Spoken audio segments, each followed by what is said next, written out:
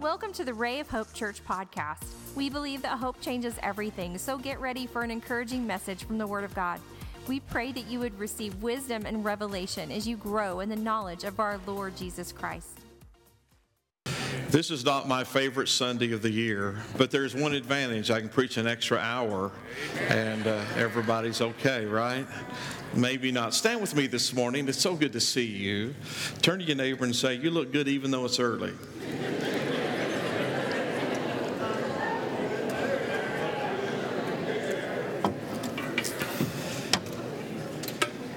We historically dismiss our early service on the time change Sunday because 8:30 will feel like it's 7:30, and 10:45 feels like it's 9:45.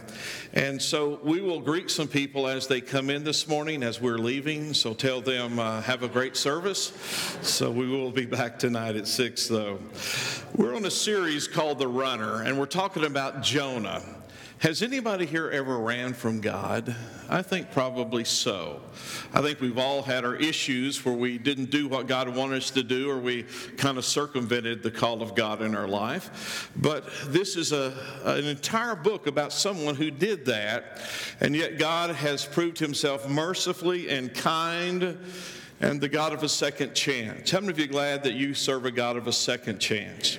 I am so glad. Let's pray together. Father, we are so grateful to be here this morning. We love you. We exalt you. We praise you. You're our God. You're the mighty God. You're the thrice holy God. And Lord, we just give you praise today. Open up our ears, our heart, and our spirit. In Jesus' name, amen. You may be seated. Turn to your neighbor and say, "I'm glad you're here this morning." I've shared this with some of you before, but I have a friend that I met several years ago by the name of Sam. Sam was raised in East Texas and went to high school like most of us, and Sam found himself on the track team. Now, I was on the track team back in the Stone Age, and so this is what coaches always did. If you had a particular event that you were very good in, obviously you were enrolled and enlisted in that event. But usually the coaches back then would put you in every event just to fill all the events with the people that they had. And they did that with me. I was a jumper. I did the long jump and the high jump.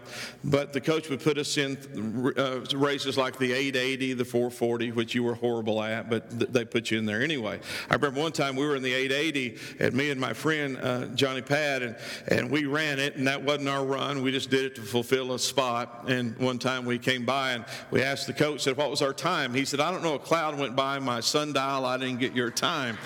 So that's how horrible we were. But Sam, he said that I did that in East Texas, and the coach put me in the hurdles. And he said I wasn't a hurdle runner, but if you remember about high school and track, they had heats. They had, different heats, and they would have several of them, and then some of the winners, the best times, they would have like quarterfinal heats and then semifinals and then the final run. And so he said we were in the D heat, which means it was the slowest heat of the race. And he said, we're in the hurdles. He said, I'm not very good. I'm with about 5 or 6 other guys. We're in the lanes.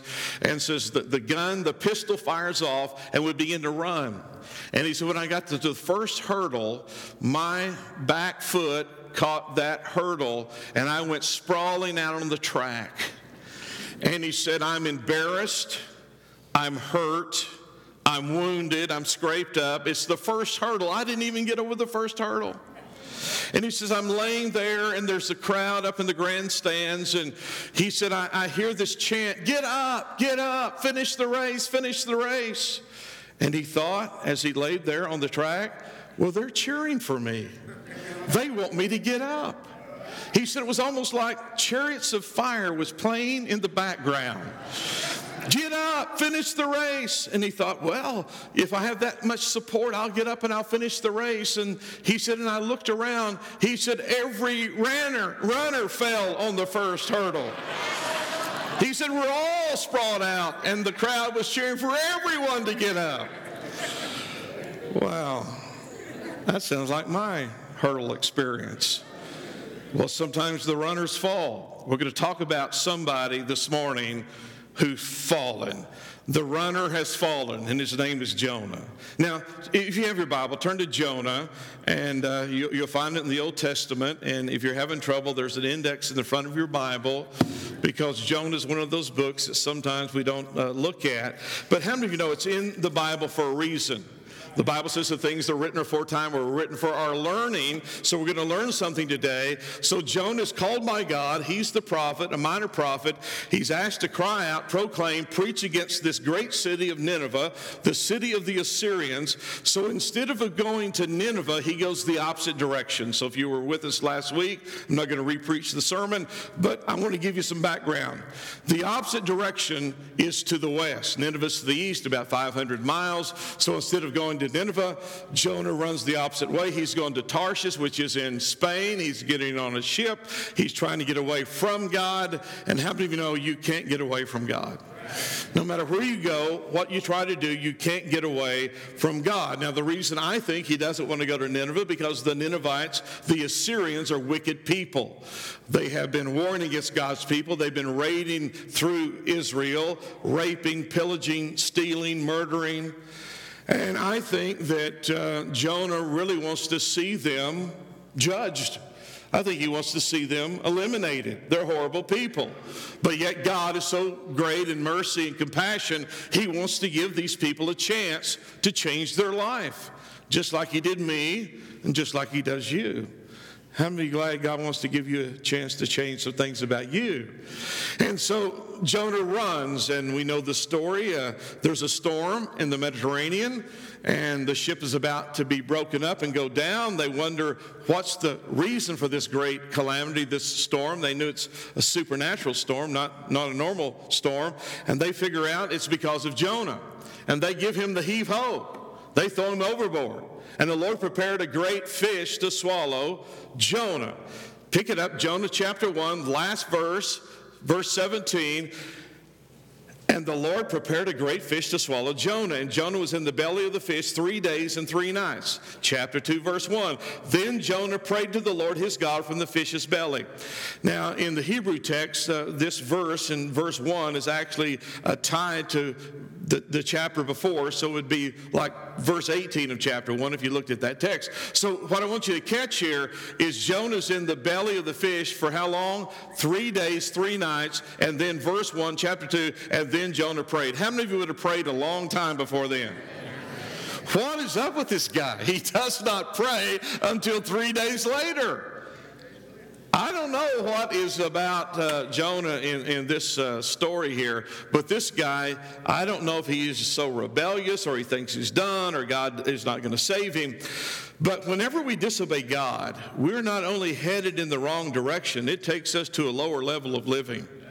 So you never go back from God and find a greater level of living. See, Jesus wants to give you abundant life, but if our disobedience leads us away from God, we're headed to a lower level of life, not to the abundant life. So God's calling you up, Jonah's going down here. Now let me give you the series of downs here. He goes from where he lives up in Galilee, so he goes down to Joppa. Then he goes down to the ship. Then he goes down into the lowest part of the ship. Then he goes down into the sea. Then he goes down into the fish. And the fish goes down to the lower parts of the sea. How many of you know this is a down, down, down, down, a downer? So he keeps going down, down, down, down. And then when he thinks he's at his lowest point, then God begins to move to get him out of that. But let me tell you what happens here. God sends the storm to redirect Jonah's life. How many of you have ever been in a storm? Dad's here this morning, and I have a memory. I remember when I was younger, and Dad had a diesel Mercedes-Benz. And we were somewhere up on North I-35, north of Oklahoma City, somewhere around the Frontier City area. Is anybody familiar with that? And it was one of those storms where it was so violent, it seemed like lightning was crashing around me everywhere, around the car. I was looking out the windows in the back. Steve and I were in the back. And lightning was flashing everywhere. The rain was so heavy you couldn't see. And Dad's up there driving, and water's on the road, and I think, man, this is horrible. Now, I'm just a kid. This is horrible. But anyway, Dad's driving. Everything will be all right. Now, if I'd known then what I know today, I would have prayed harder. But Jonah's in a storm. And I want to tell you, God does send storms. Now, let me give you 3 types of storms that you may identify with. There are storms of protection, there are storms of perfection, and there are storms of correction. Let me give those to you again. There's storms of perfection, correction, protection. So let's start with the first one, the storms of protection. In Exodus chapter 14, remember when Israel is released from Egypt and they're going to the promised land? And as soon as they get away, Pharaoh decides he's going to chase after them and recapture them and put them back into bondage. So here they are. They're headed out. This is Exodus chapter 14. Moses and Israel, they're leaving. And all of a sudden, Pharaoh says, I'm not going to let them leave. I'm going to bring them back, put them into servitude, and I want them to serve us again. Now, when they get to the Red Sea, they're boxed in. It's almost like there's canyons and mountains on both sides, the sea in front of them. But Pharaoh now, his army is right on their heels. And they think they're going to die. Matter of fact, they're murmuring, they're complaining, they're griping, they're weeping. And they're between the wilderness, the Red Sea. Pharaoh's army is coming against them, and they think this is it. But this is what God did. Remember, he led them with the cloud. And the cloud that was leading them, all of a sudden, I love this, goes from in front of them to behind them. And this is what it says. The cloud on their side was light, but on the other side, it was darkness. So darkness happened to the Egyptians, but it was light on the side of the Israelis and God's people. And then that night, the Bible says, a very strong wind began to blow, and it blew hard all night long from the east. And when the sun began to rise, when they're thinking they're in this storm, a passage was made through the Red Sea, the ground was dried out, and they found deliverance by going through the Red Sea. It was a storm of deliverance. It was a storm of protection. You know, the other day we had this really cold snap. Matter of fact, I think it was the coldest day of the year. At my house, it got down to about 14 degrees. What did it get at yours? Now I heard everybody complaining, oh, it is so cold. It is so cold. 14 degrees. But can I tell you that little winter storm was a blessing to me? Let me tell you how. Because we had some hay out southwest that we had baled. There's about 128 bales there. And we have been unable to get to that hay ever since we baled it because it's rained like crazy all fall and all winter. Now, we've tried to get it 2 or 3 times. And every time we went out to get a bale of hay, we got stuck. Every time. Not one time did we go out to get a bale of hay that somebody didn't get stuck. And then when it got to be 14 degrees, the ground froze. And we said, hallelujah. And we were able to retrieve all of that hay because it got 14 degrees. So when you were huddled up by the fire, we were saying, God, thank you for the storm. Sometimes the storm is a blessing. There are storms where he comes along and he helps us. Psalm 83, verse 15. So pursue them with your tempest and frighten them with your storm. So God gives us storms of protection. This is found in 1 Samuel. The Bible tells us that the Lord thundered against the Philistines. So Samuel and the people of God are worshiping God. They're offering sacrifice, and all of a sudden the Philistines rush in to take them. And all of a sudden what happened? God sent a storm, and he thundered against the Philistines, and they were saved. Storms of protection. How many of you know God's protected you when you didn't even know he was protecting you? He does it all the time. Then there's storms of perfection. When something happens and you think it's against you, or it's a storm that's going to bring you down. You know what God's doing? He's promoting you through the storm. He's perfecting you through the storm. Can I tell you, Joseph thought he was in a storm when he was in a pit and his brothers were contemplating murdering him? That's a storm. What about when he is accused falsely of sexual impropriety with his master's wife? That's a storm. I'll tell you why. Because he got thrown into prison. Not the prison that we think today. This is a horrible place. And in the prison, he's in a storm. From the pit to the prison. But all these things are doing something to Joseph. They're preparing him. They're perfecting him. They're putting him into position to be the prime minister of Egypt, to be one of the most powerful men in all the world. So the storms he went through were preparing him, perfecting him for what God had for his life. So today you may be in a storm and you say, God, what are you doing, trying to destroy me? And God's saying, no, I'm positioning you for success. I'm getting you focused to where you need to be. Then there's storms of correction. Now, that's the kind of storm that Jonah's in today. He's in a storm of correction. He's headed this way, which is out of the will of God, and God said, hey, don't go that way. And Jonah just kept on going. You remember the commercial, you can pay me now, you can pay me later? Jonah is interdicted in his life by a storm, and guess what happens? That storm is correcting his direction and putting him to a place where he needs to be. I heard someone say this the other day about a son, and the son had had some issues, and that parent told me that their son came to them and said, this is probably the best thing that ever happened to me. Why? It is redirecting their life. So Jonah's being redirected. He's in a storm of correction. And you know what? God will do that to you, and he'll do that to me. You know why he'll do it? Because he loves you. He loves you so much, he will correct you.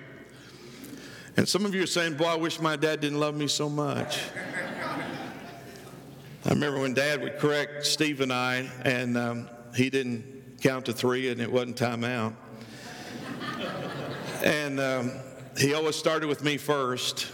And by the time he got to Steve was already dancing and crying, and Dad hadn't even touched him yet. But God will do that to you. Hebrews chapter 12. You remember the story? My son, do not despise the chastening of the Lord, the discipline of the Lord. Don't be discouraged when you're rebuked by him. For whom the Lord loves, he chastens, he disciplines, and scourges, gives a good spanking to every son whom he receives. If you endure this discipline and chastening, God deals with you like sons. For what son is there whom a father does not chasten and discipline? But if you are without chastening, of which all have become partakers, then you are illegitimate, not sons. You know what he's saying? God will correct all his kids. God will correct all of his kids. And sometimes he corrects us by storms. And in these storms, God redirects our life. Now, Jonah is in a storm. He's being redirected, and in that redirection, the fish swallows him, and the fish takes him down to the bottom of the ocean. Now, while he's there, after 3 days, he begins to pray. So if you're in chapter 2, I want you to look and listen to this prayer. He said, I cried out to the Lord because of my affliction, and he answered me. Out of the belly of Sheol I cried. And you heard my voice, for you have cast me into the deep, into the heart of the seas, and the floods surrounded me. All your billows, your waves passed over me. Then I said, I've been cast out of your sight, yet I will look again toward your holy temple. The waters surrounded me, even to my soul. The deep closed around me. Weeds wrapped around my head. Boy, that's a word picture, isn't it? Weeds wrapped around my head. I went down to the moorings of the mountains, at the bottom of the mountains. The earth with its bars closed behind me forever. Yet you have brought up my life from the pit, O Lord my God. When my soul fainted within me, I remembered the Lord. My prayer went up to you, to your holy temple. Those who regard worthless idols forsake their own mercy. But I will sacrifice to you with the voice of thanksgiving. I will pay what I have vowed. Salvation is of the Lord. Powerful prayer. Probably what happened is Jonah's writing this after the fact. He's going back and giving us his narrative, his story, after this event with the Ninevites, the Assyrians. But I want to give you very quickly this morning 4 observations about this prayer. Here's number 1. His affliction and his distress caused him to pray. Can I tell you, I can pray pretty good when I'm in trouble. If I forget to pray, if I don't pray, trouble will help you pray. Can I hear an amen? You're just like me. Sometimes I don't pray like I should, but when I get into my affliction, my distress, this is what Jonah's saying. In my distress, I called on the Lord. Problems tend to draw us closer to God because we need Him. I can really pray when I'm in trouble. Listen to Psalm 119, verse 67. Before I was afflicted, I went astray, but now I keep your word. Has anyone been redirected when affliction came, trouble came, health issue, marriage issue, financial issue? Now all of a sudden you're saying, God, I need you. That's happened to every person in here. I'm going to assure you, it's happened to every person in here. So his affliction, his distress caused him to cry out to God, caused him to pray. Here's the second observation. Much of Jonah's prayer is scripture from the Psalms. I have to understand that he probably had read the Psalms many times. So when he prays this prayer, many of the lines in Jonah's prayers, they're from the Psalms. Now, you say, well, that's kind of goofy, isn't it? No, it's really not odd because we do it all the time. I do it. Listen, if I'm praying for someone who's sick, you know what I do? A lot of times I pray scripture. Lord, I'm praying for this person. The Bible says that healing is the children's bread. So, Lord, I'm praying for them to be healed. Or, Lord, you said if we anoint them with oil in the name of the Lord. You know what we're doing? We're praying scripture. Matter of fact, I encourage people, you and I need to be praying scripture. Many times, I will take my Bible, I'll actually turn to the Psalms. You know what I'll do? I'll read a psalm like it's a prayer to God. I want to direct you to do that sometimes. Just pick up your Bible, go to Scripture, and begin to pray that Scripture. Sometimes when I'm praying for forgiveness, I pray Scripture. You say, Pastor, do you ever pray for forgiveness? All the time. And if you don't, you should be doing, because I know kind of people you are. You're just like me, right? There's sometimes I don't have the feelings, I don't have the emotions, and I'll pray the end of the first chapter of 1 John. Lord, you said, if I confess my sin to you, you are faithful and just to forgive me of all my iniquity and all my sin. And I pray that verse. You know why? Because the Word of God is true. And if I pray His Word, and it's not that I'm reminding God of His Word. How many of you know God didn't forget His Word? I'm reminding me of what the Word says in my prayers. That's what I'm doing. And so that's what you should be doing. So if we're praying for wisdom, you ever said this? Lord, you said in your word, if any man lack wisdom, let him ask of God. How many of you have ever prayed that prayer? I have. Praying for forgiveness. So we pray scripture. So we're just reminding ourselves of what the word of God says. Here's the third observation about this prayer. Jonah is acknowledging God's process in his life. God's process in his life. Look at verse 3 in the prayer. For you cast me into the deep. Well, wait a minute. I thought it was those mariners, those sailors on that boat. Didn't you read it with me, chapter 1? Didn't the Bible say that those sailors threw him into the sea? But Jonah said, no, God, you're the one who threw me in. You cast me in. Your billows, your waves are passing over me. Verse 4, for I have been cast out of your sight. I will look again toward your holy temple. Verse 9, I will sacrifice to you. Salvation is of the Lord. So now he is focusing his attention where? Back on God, away from himself. And he says, God, you're involved in this process. Can I tell you something? God's involved in your process. So when I pray, I'm acknowledging, God, you're in control here. This is not a random act. This is more than a bad day. Lord, you're in control. This is your doing. So Jonah acknowledges that. Here's the fourth observation. Things begin to change when Jonah prays. Things begin to change when Jonah prays. How many of you know when we pray, things will change? Now notice verse 17. So the Lord spoke to the fish, and it vomited Jonah onto the dry land. When did the fish vomit?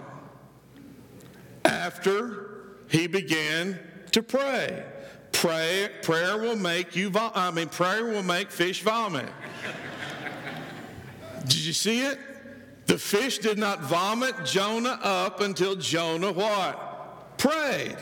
Things happen when we pray. You have not because you ask not. This is not my deal, not your deal. How many know this is the word of God? So when Jonah prayed, things began to happen.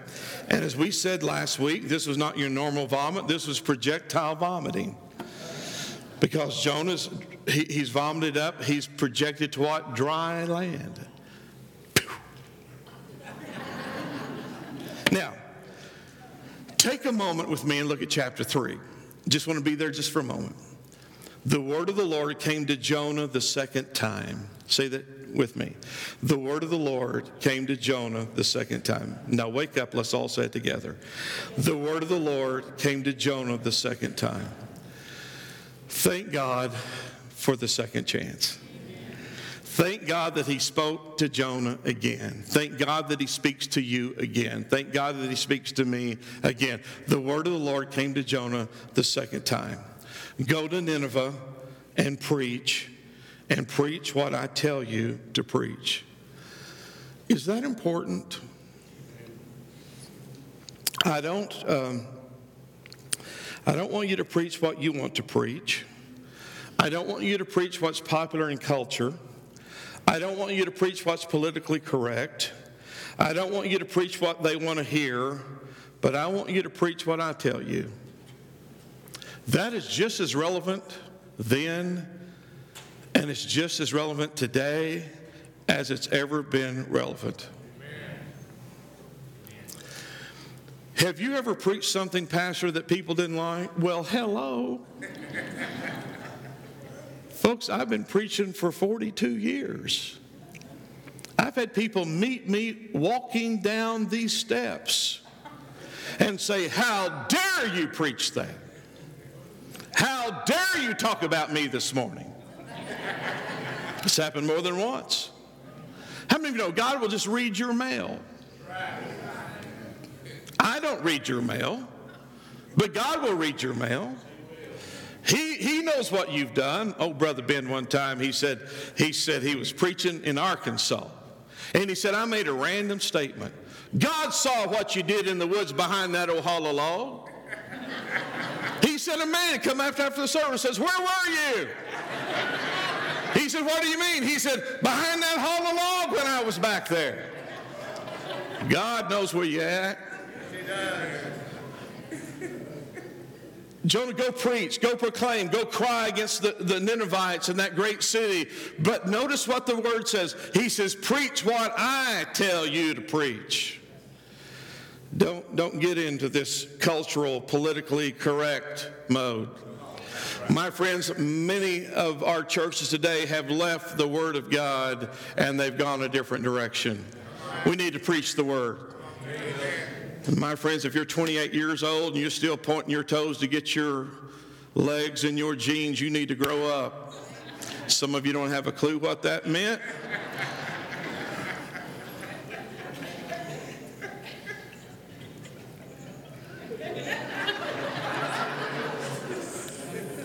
Notice the chain of events here. God gives the word to Jonah. Okay, let's focus. God gives the word to Jonah. Jonah proclaims the word in Nineveh. The people hear the word of God, begin to fast and humble themselves. Then the word comes to the king. The king makes the decree and proclaims the fast. But the people have already believed. They're already fasting and setting in sackcloth. This is important because I've never really seen it this way. This is really a grassroots movement. It didn't begin with the king. Go back and read the chapter. It began when Jonah, in this city of over 120,000 people, of course there's the wall, there's the city, but there's suburbs, there's environments all around this huge area. Jonah goes for one day. And he goes, think about back in the colonial days or back days and years gone past when there would be a crier, a town crier. He would go to a certain part of the city, a plaza, a well, and he would cry out to a neighborhood, a community, and then Jonah would go a little further. He would cry out, he'd preach, he'd proclaim, yet 40 days, God's going to overthrow this city. You need to repent, turn from your wicked ways. You need to turn to God. Not just any God, but Jehovah God, the God of gods, the God who's the real God, the only God, the one God. Amen? That's who you need to turn to. Forsake your idolatry. Forsake your wickedness. And then he'd go to another section of the city and another. And he began to proclaim. And this was a viral, a grassroots movement. And then it got to the palace, it got to the king, and the king heard the word of the Lord, and he said, let's humble ourselves, let's fast. Hey, king, they're already doing it. You're a day late here. So this is something that is not beginning at the top and trickling down. This is beginning at the bottom and moving upward. That's what the word says. My friends, I'm going to get on my soapbox a little bit this morning. America needs this kind of movement. This is not going to be cured in Washington, D.C. Our politicians are not going to fix all this. Matter of fact, most of them are the problem. We have poverty and racism and abortion and violence and gangs and crime and corruption and pride and arrogance and socialism and communism banging at the door. Sexual perversion, we've lost our identity, moral decay and wickedness. And we have a few people that are trying to do right and holding the faith and trying to go right, but it seems like the majority of people don't care. Or they're a huge part of the problem. We need a grassroots revival in America. And don't expect it to stop. Let's keep it going. Don't hope it just has a playtime. Let's hope it really affects more than just one locality or one church or one county or one state. Let's not expect it to come from the top down. Let me tell you, I think the only way this is going to cure itself, it's got to start from the bottom, the people, and it's got to move upwards. And that's what I'm praying. You see, we've seen about 5 major revivals through the history of America. The first was called the Great Awakening. Have you ever heard that term? The Great Awakening, back in 1730s through the 1760s. It started in England, actually, and really began to spread to the American colonies. They said in England there was such a revival that even the Welsh coal miners had to retrain their mules and their animals because they didn't understand the words anymore. Now, let me tell you, that's a real revival when your animals don't even understand you anymore because you change your language. Somebody say amen. And then there were preachers like Jonathan Edwards preaching sermons like sinners in the hands of an angry God. George Whitefield, John Wesley. And those people were scorned many times. Sometimes the mainline churches did not want them there. So a lot of times they'd preach out in open airs and forest and meadows. And many times 10 to 30,000 people would come to hear their message. Like a Jonah, proclaim the word of God. George Whitefield stayed at Benjamin Franklin's house while he was preaching in Philadelphia. And Franklin wrote these words of the revival of the time. He said, from being thoughtless and indifferent about religion, it seems like the whole world is growing religious so that one could not walk down the streets of a town in an evening without hearing psalms sung and different families on every street. Man, that's a revival, isn't it? So that is called the Great Awakening. And then in about 1820 to 1850, there was the Second Great Awakening. Preachers like Charles Finley called people to repentance. During this time, we see the formation of the YMCA, Salvation Army, American Tract Society, Women's Rights Movement, anti-slavery. Why? God began to move. Do you realize there are cycles that happen among people and nations? We get morally deprived, sin, arrogance. Then all of a sudden, we get to a low part, low point. God calls to repentance. Then there's a revival. We get moral high ground and we stay there for a while, and then what happens? Things get good. Then we start going back down again. The Third Great Awakening, 1875 to 1885. Preachers like D.L. Moody began to preach around the country to millions of people. The Civil War is over. We need to heal as a nation. The hymnist Ira Sankey began to compose and compile the great hymns of the church. And then we began to sing, we began to pray. Then in 1906, along came the Azusa Street revival. The Holy Ghost fell. The Holy Spirit became prevalent among churches. It was the start of what we know as the Pentecost and the holiness movement. William Seymour was holding meetings on Azusa Street in Los Angeles, California. And that movement began to spread across America and across the world. It brought together the rich, the poor, the black, the white. The gifts of the Spirit began to be in operation within the church, just like the day in the book of Acts. And that still is permeating around the world. Then, prior to and after World War II, in the mid-20th century, we had another revival time, the 1930s through the 1960s. We had preachers like Billy Sunday, who was a professional baseball player who got saved.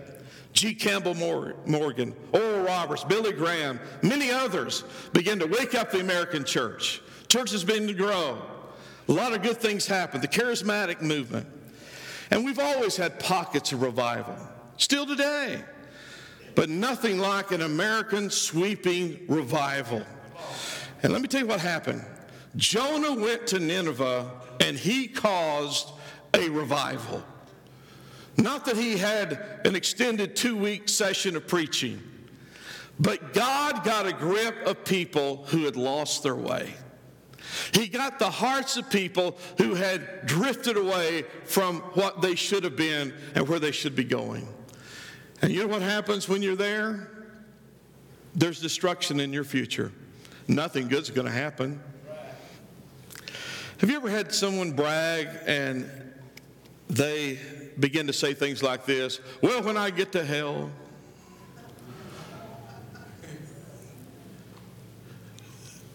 they have no clue.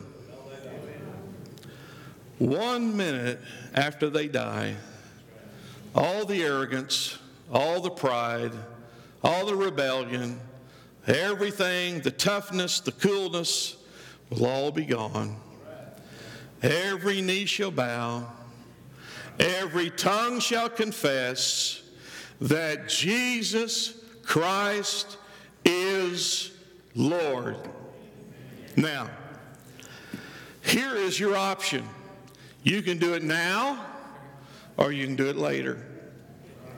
Now, here's the separation. If you do it now, you can be saved. You're going to do it either now or later, but later is too late. Even the devils believe that there's a God. You know why? Because he knows there is a God. And you know what he's trying to do? He's trying to deceive a whole world. There is no God. You're a random accident. You're a product of evolution. What you do, what you say, how you live, your sexuality, your sin, your wickedness, it really doesn't matter. We're all going to go back to dust. Well, that's true in one sense. Your body will go back to where it came from. But the real living you will go back to the God who created you. And how you relate to him today determines how you appear before him tomorrow. So when Jonah preached to the Ninevites and the Assyrians, he's saying you need to turn to God. Not any God, little g, but to the God of creation, the only God that there is. And they believed the word of Jonah. Now, I'd like to tell you that they always stayed in the right place with God. But when we read the book of Nahum, we find out this cycle is always true. Some people turn to God, and then there's a generation, and then another generation, and they forget where they came from. They forget the history. They forget the heritage. They forget where they came from. They forgot the importance of God. You know what I find out? And I believe this. The grace and the love of God and the favor of God will linger. I am the God of Abraham, Isaac, and Jacob. Sometimes, young people, the reason you're blessed is because you had a praying grandma. Absolutely. Sometimes the reason you're still here because you had a daddy that loved God. And you think it'll always be that way. But you know what? Sometimes that favor, as we continue to run to Tarshish, begins to fade away. And as we go the wrong direction, it begins to get further and further away. But God is still so loving. He says, let me throw you a storm. It's a storm of correction. Let me get you back on course. You think you're hot. You think you're cool. You think it's always going to be this way in Nineveh. It's always going to be this way with the Assyrians. Honey, let me tell you something. If you go back to Nineveh today, it is just a big pile of rubble. Nothing lasts forever. But you will. And I will. We'll spend eternity somewhere. There's only two places to go. And you don't get stuck in the middle. Just a thought. You either headed there or you headed somewhere else. And Jonah's crying against the city, please, don't go to destruction. Don't continue in your ways. What about our own personal revival? I had one many years ago. I had a personal revival. Changed my life. Changed my language. Changed my direction. Changed my trajectory. Changed my marriage. Changed everything. You know why? I had a personal revival. You know how to have a revival? Draw a big old circle, get right in the middle of it, and just have one yourself. And if enough people do that, we'll have one corporately. Always, well, we need a revival. Well, listen, let it start with you. Let it start with me. Let's have a personal one. So therefore, when they heard the word of Jonah, an entire city and nation turned for the good. When I watch the news and I read articles about where we're headed in America, literally it grieves my spirit. Now I'm going to stop, and I want you to listen very closely. This is your pastor talking. I'm afraid for America. Oh, we're going to be okay. There's always going to be a remnant. But we have to go along with the ride with everybody else. You know what I'm saying? We're going to go along on the ride with everybody else. But what I'm telling you, my friends, is America is headed somewhere that cannot continue because there will be a storm that happens. You can't keep running to Tarshish without the storm. So what if we become like those Ninevites? You say, Pastor, they're horrible people. They repented. They turned. There was a revival, if you will, in Nineveh, and God spared. I wonder if we could even begin the process ourselves. Could there be a revival at Ray of Hope that affects this whole area? Man, I believe that. I pray for it every Sunday. Have you been praying for it every Sunday? Okay. Some of us have been praying for it every Sunday. Join in with us. I'm going to get in the circle. Lord, let it begin with me. I don't care what Randy's doing. He may be wicked, but let it begin with me. I don't care what Cliff's doing. He may be going to Tarshish, but I'm not going to go there. Let it begin with me. Hey, you could only be responsible for yourself. But if enough of us get in that circle, if enough of us hear the word of God, I'll guarantee you it will change everything around your life. Amen. Bow your head with me. We are so thankful you joined us today.